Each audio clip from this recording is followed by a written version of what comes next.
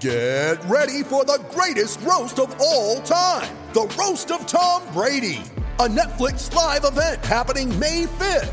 Hosted by Kevin Hart, the 7-time world champion gets his cleats held to the fire by famous friends and frenemies on an unforgettable night where everything is fair game. Tune in on May 5th at 5 p.m. Pacific time for the Roast of Tom Brady, live only on Netflix. Welcome to Dropping In, a podcast of storytelling and interviews with your host, Winter Olympian Mercedes Nichol.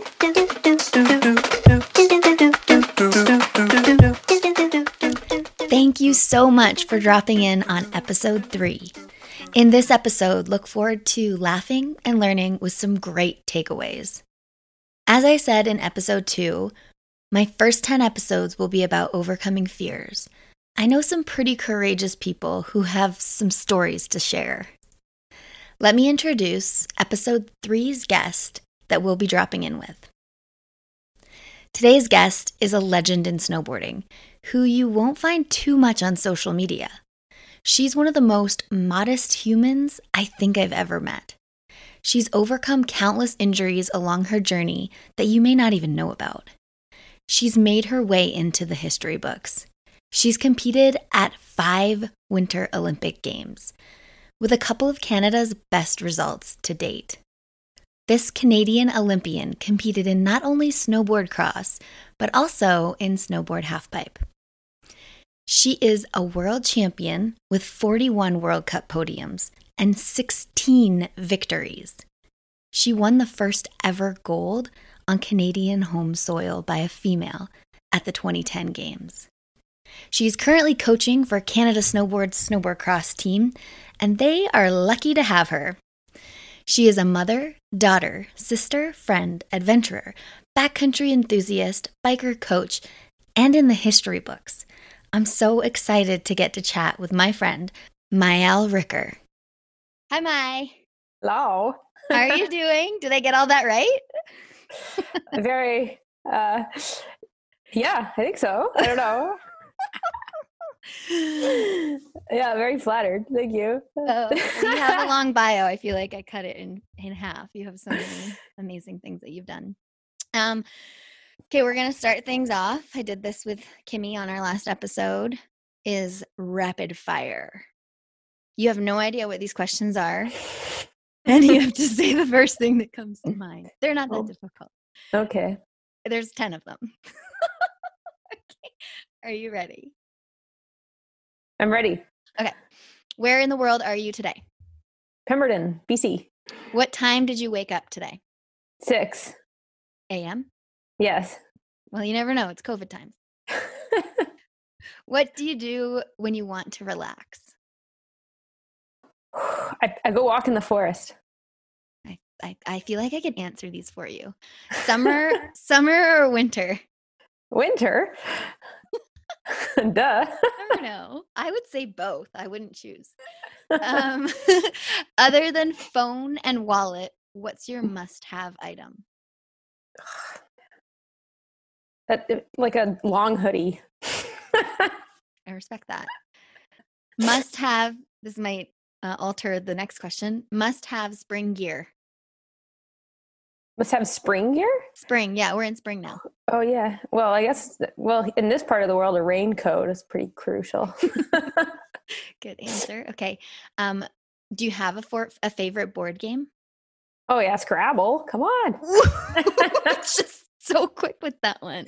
Well, actually, I am a huge Scrabble fanatic for sure. I really like cards, and I also, one of the athletes on my team introduced me to Settlers of Catan, and yes. I didn't realize this, but like my partner is like a closet Settlers of Catan fanatic, and I just learned how to play this winter.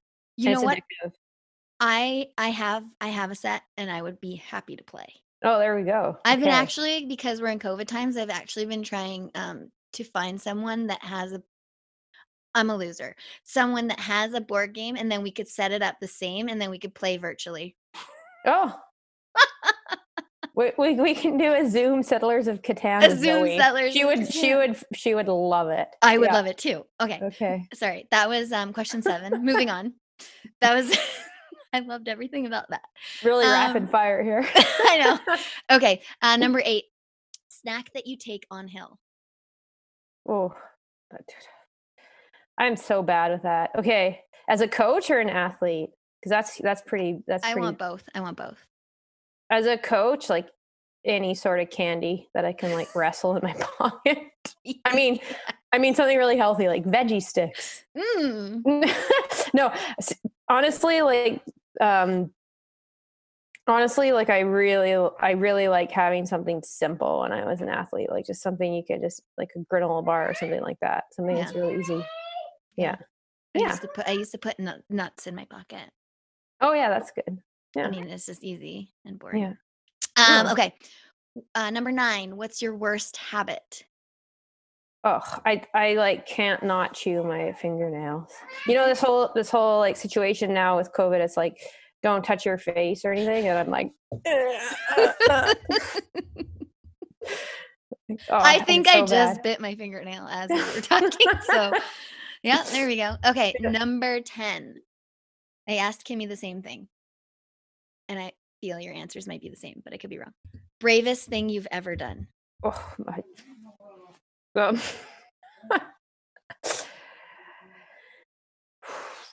You know what? That you've done a lot. I know. No, I don't. No, it's just I think of like the healthcare workers right now, and then this just seems like nothing, you know, compared to what people are doing to help out. I totally feel. So it's I feel like this is like really, you know, it's like. But honestly, like when I managed to do a full run in Sochi after like breaking myself right before the games there, like getting down that course. Yeah. That last jump on the course in Sochi was like the biggest jump I've ever hit. And I was like so broken. And I was going into the jump and I think you're going about 90 to 100K an hour going into that jump. And I was just like, please make the knuckle. Oh my God. And I was like, I don't know if it was brave or just like really stupid because I wasn't really prepared to do it. But luckily the jump was built perfectly and there is no issues. It wasn't a hard jump. Once you like mentally actually hit it, it was fine. But so do you know the length of that jump? I mean, you know, I think the distance from the takeoff to the sweet spot was 37.5 meters. I think that's what the commentators were saying. Yeah. So that's like well over 100 feet. It's not like a slope style. Like to me, slope style jumps are like way more intimidating because there's so much kick. Right. Board cross course, there's more just like loft. Right. But you're still going far. You're going far. You're not going like high. You're not dropping down from like 50 feet or what those slope style guys are doing, but you're going very far in distance. Yeah. So for our listeners, obviously Mael was a snowboard cross Olympian, champion, world champion, gold medal Olympian. Can you just like quickly describe to our listeners, if they don't know what snowboard cross is, what it is in 10 seconds? Snowboard cross is... No, I can't. It's in 10 seconds. Yeah, it's okay. Hang on. Here we go. To start, it's motocross on snow. Oh, Zoom. Okay, I respect that. I totally respect that. Yeah, it's crazy. It's wild. You're going down with 4, sometimes 6 people down this course, around these berms, off these over 100-foot jumps to cross the finish line first. Mad respect. You changed over from half pipe, which we used to compete against each other. And I know you agreed to do this podcast if we brought up this one time in Italy. I mean, it might be every time that we should probably go back to Italy to see if this is still happening. But before every Olympics, there's a test event the year before. And correct me if I'm wrong, was this at the test event? Yeah, I think so. So for the 2006 Winter Olympics in Torino, we were in, what was it called? Bardonecchia. Sorry. We've been so many places. I'm like, well, Bardonecchia. And the announcer, now I'm going to tell my side of the story and then you tell your side of the story, because I remember the announcer, I thought it was for me that he was saying it.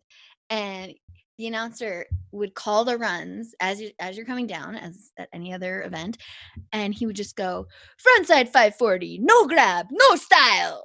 And you're just like, oh man. So I thought that was for me. Am I right? So here's the thing.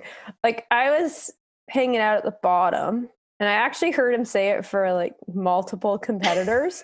So then when I went and did, I think my second run, Yeah. this is how focused I was. I actually remember doing my frontside 540 with no grab and no style. And I was like listening to the announcer call it out. I was like, ooh, and here it comes. Frontside 540, no grab, no style. Oh, that's the worst. You know you're not paying attention to your actual run when you can hear the announcer. And I have also done that, where I'm like, they didn't actually say my name yet. And here I am dropping into the half pipe. You're just like, oh my gosh, get with the program. That was the funniest though. No grab, no style. All right, so it wasn't just me. It makes me feel better. No. I don't, and you, I don't feel like it's even accurate for you, because you have like really nice spins. You always grab your spins. They're always nice and compact. Whereas like I was definitely a really ugly spinner. Like, I missed you in the half pipe. So you made the switch to border cross and pretty much dominated. Correct me if I'm wrong. No, I naturally felt like better in snowboard cross courses. Like, I felt like I could really push myself there. In half pipe, I was never like acrobatically inclined. And I think my love for snowboarding and my love for the like technicality of riding a half pipe was there, but my like actual ability to be like acrobatic was very low. But in snowboard cross, like, I had the background in ski racing. I had that sort of more race mentality. So naturally, I think I just gravitated towards that, because I found it was like easier to push myself and progress. And then when you progress and you're pushing yourself and you're pushing your limits, you like naturally, I think, like that more. Yeah, fair. Now I literally can't stop touching my face now. Sorry, COVID. Okay, let's push on to kind of overcoming your fears. My first Olympics, your second Olympics, 2006. Did you compete in both half pipe and border cross? I did, yeah. Okay, so, well, we got in a little car accident before we competed. That was great. Minor detail. We went to see like this other village, and this army guy was driving us, and we hit a guardrail, but we were fine. We made it through those. And then you competed in half pipe, and was border cross after that? It was. Yeah, it was after half pipe. And you had quite a monumental crash that you may not remember. Yeah, no, I still don't remember the crash. Yeah, so you were knocked out, helivaced? Yeah. And how long was that recovery for you? Well, I still competed at the end of the year. I think I didn't race for about a month. Was it just a concussion, or was it any, like, did you break anything? Did you No, anything? it wasn't, that's the thing. Like, I definitely concussed myself, but I didn't like break any bones or anything like that. So, okay. Yeah. Because I had very, very, very stiff neck and shoulders. Yeah. Yeah. Maëlle, you are maybe one of the only people that I know that just keeps coming back. You love snowboarding so much. Yes? Yeah.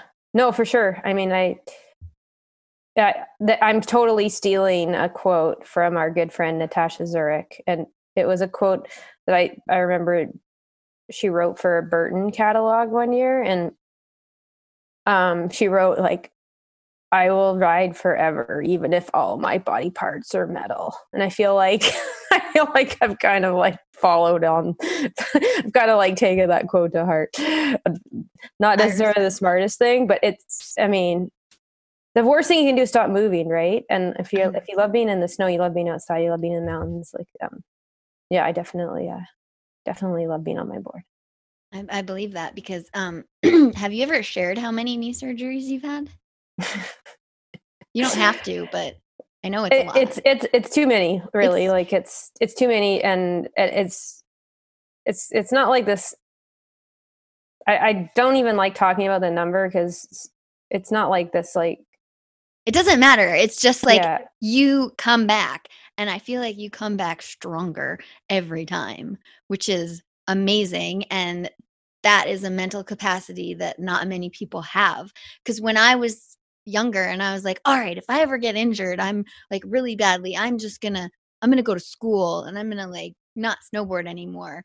Because I had never had like a knee surgery or anything like that. And then when I had my first wrist surgery, I was like, yeah, no, like I'm going to yoga tomorrow so that I can snowboard again. And then you kind of get that idea of like, oh yeah, it's like nothing's actually wrong. I'm just going to get back to where I was before, where a lot of people don't understand that. Like they see snowboarding as an extreme sport where we see it as just like part of our lives. So how do you like overcome that fear of A, having an injury, and then B, like getting back to it and persevering? Well, I think the really neat thing about injuring yourself is it gives you a chance to reset. So it's a chance for you to like completely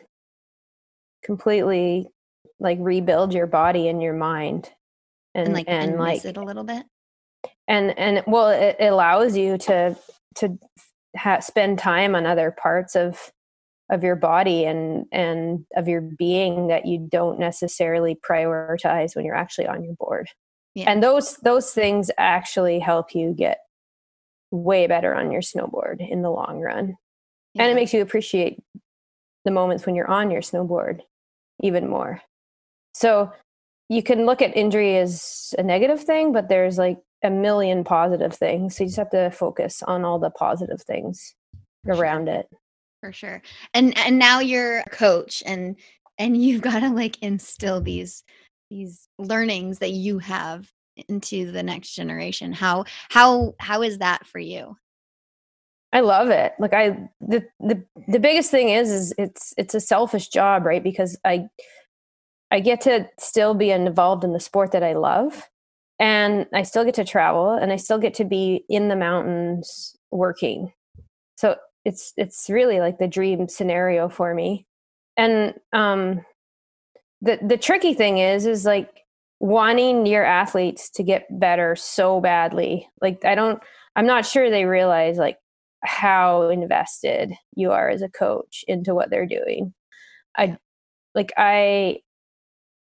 I'm on course, when they're racing, I feel like I'm racing. Like it's and you hopefully you can use that for good and not as a distraction to the athletes, right? Like I'm still learning a lot. I'm still green as far as a coach goes. But the bottom line is it's such a great job, and it's fun too. Like it's really a neat environment to be a part of. And I already said they're so lucky to have you, and I think that they know that too. Okay, let's go back to the bravest thing that you've ever done. That question number 10. You said that it was at Sochi. Can you talk about what happened prior to Sochi, so that people that may not know that story, can you just share that one? Yeah, so we were leading up to the games in Sochi, and we finished competing at X Games, and we stayed there in Colorado to do a training camp.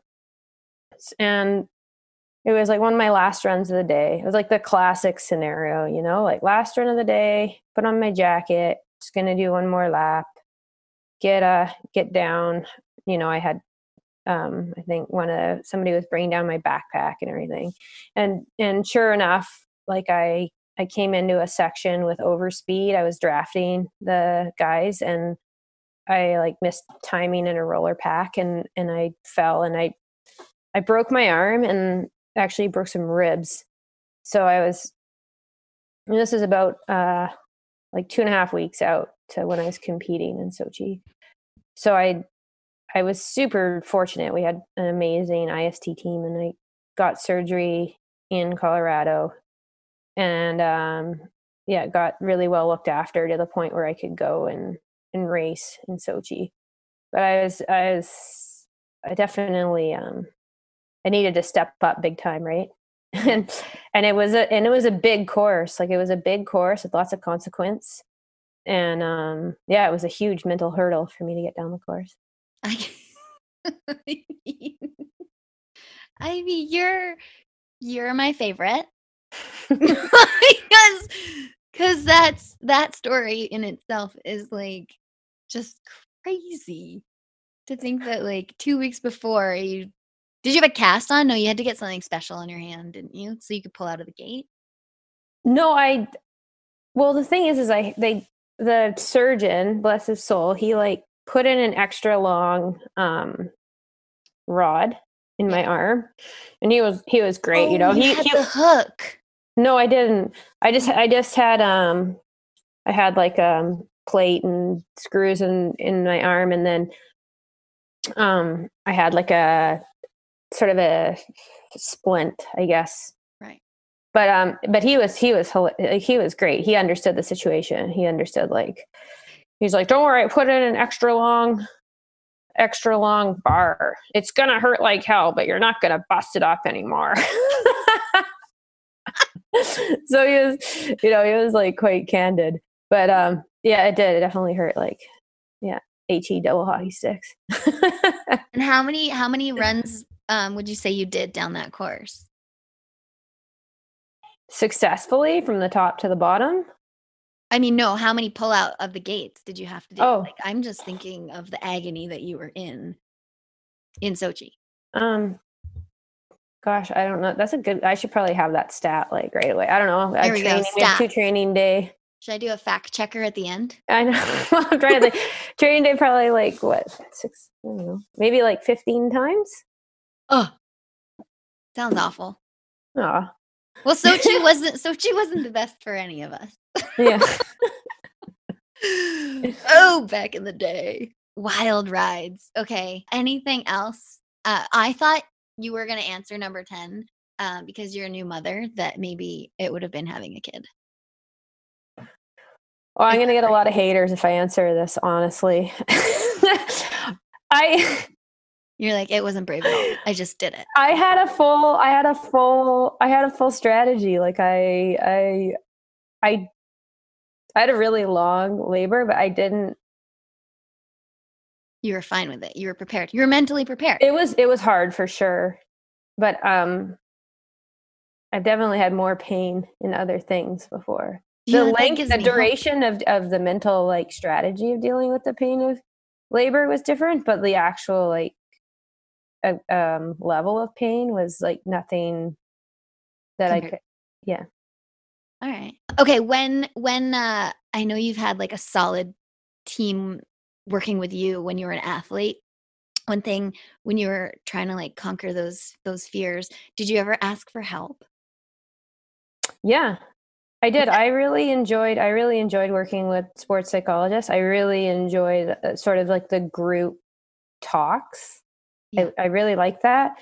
And I also, I really relied on my teammates. Like, I relied on my, I had really, going into Sochi, I guess Drew wasn't there, but like leading all the way up through to 2010, I had like a really good bond with Drew Nielsen, and he was so amazing. Like, he definitely took me under his wing and really like helped me with speed and features and tactical race decisions. So I feel like he was a huge help with fear. I love that. I miss us being teammates. Mm-hmm. The whole dynamic changed real quick. I feel like we were all traveling together, and then the next year it's like half pipes over here, border cross is going somewhere else. I was like, oh. I was hoping you were going to ask me like some of my favorite memories from Torino with us, because we had such a great little group.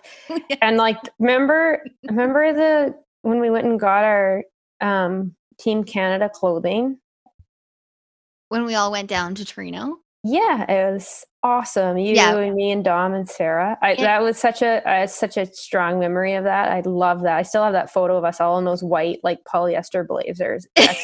I still have mine. Maybe we should bring those out one day. I know. I feel like it would be hilarious. We should have a dinner party. Yeah. And then, so for the listeners that don't know what we're talking about, the Olympics, you get this full kit, and then you have to get it sized for you so that your pants fit when you go to opening ceremonies. I think 2006 was the last year that we got blazers. Like they just stopped giving out blazers because like no one was going to wear them. They were so awesome though. Like in hindsight, I wish that's something you keep. Oh, that's something you like. Do you still have your kit? Out. Do you have your kit still? I do. I have bits and pieces of the different games. Like I didn't keep the full kit from every game, so I definitely have some of the Torino. 5 games worth of kit. Well, like Tara, how about her when she busted out the 98 jacket there? That was amazing. So we celebrated the 2010 10 year, and Tara Teagan came out in a 98 opening ceremonies jacket. Yeah. And it's legit in fashion again. It's that like furry coat that's in fashion now. It's so crazy. Maëlle, I have to thank you, and we're going to talk about some of the takeaways from today that I found from this conversation. And obviously the Olympics are fun. Try and go if you can, but it's not easy to go. Keep moving. If you're coming off injury, even if you're kind of COVIDing, don't forget to get outside and move. And respect your others and work as a team, and work as a team and learn from others. Those are kind of the takeaways that I have. Is there anything else that you have? That's a pretty good summary. I'm very impressed. Well, thanks, Mai. Thank you. Thank you for coming in and letting me drop in with you. I hope we get to drop in, do a half pipe soon together again. Or on the mountain. Enjoy your time at home with your family, and I'll talk to you soon. Until our next Settlers of Catan virtual tournament. Let's actually make that thing happen. For real. Thank you. On the next episode of Dropping In, a podcast with Mercedes Nicoll, I interview someone whose story gave me goosebumps. He's the new author of Never Part of the Plan. Drop in next Thursday. Thank you, DJ Kenosis, for the music, and my mom for the intro voice. Hi, this is Candace Sampson, the voice behind What She Said. My show is your destination for stories that not only entertain, but also educate and empower. Every week, I spotlight strong female voices from across Canada. Women who are changing the narrative and driving change. Don't miss out on these inspiring episodes. Subscribe on Apple, Spotify, and Amazon Music, or head over to whatshesaidtalk.com. What She Said can also be heard on blasttheradio.com, Mondays at 5 p.m. and Wednesdays at 7 p.m. That's blasttheradio.com. It's time to dive into the stories that truly matter. I'm Andrea Askowitz. And I'm Allison Langer. And we are the hosts of Writing Class Radio, a podcast, but we are so much more. We have writing classes. So if you are looking for live online classes where you can join a community, write to a prompt, get feedback, and get better, check out all our classes at writingclassradio.com. And listen to our podcast wherever you get your podcasts and at writingclassradio.com.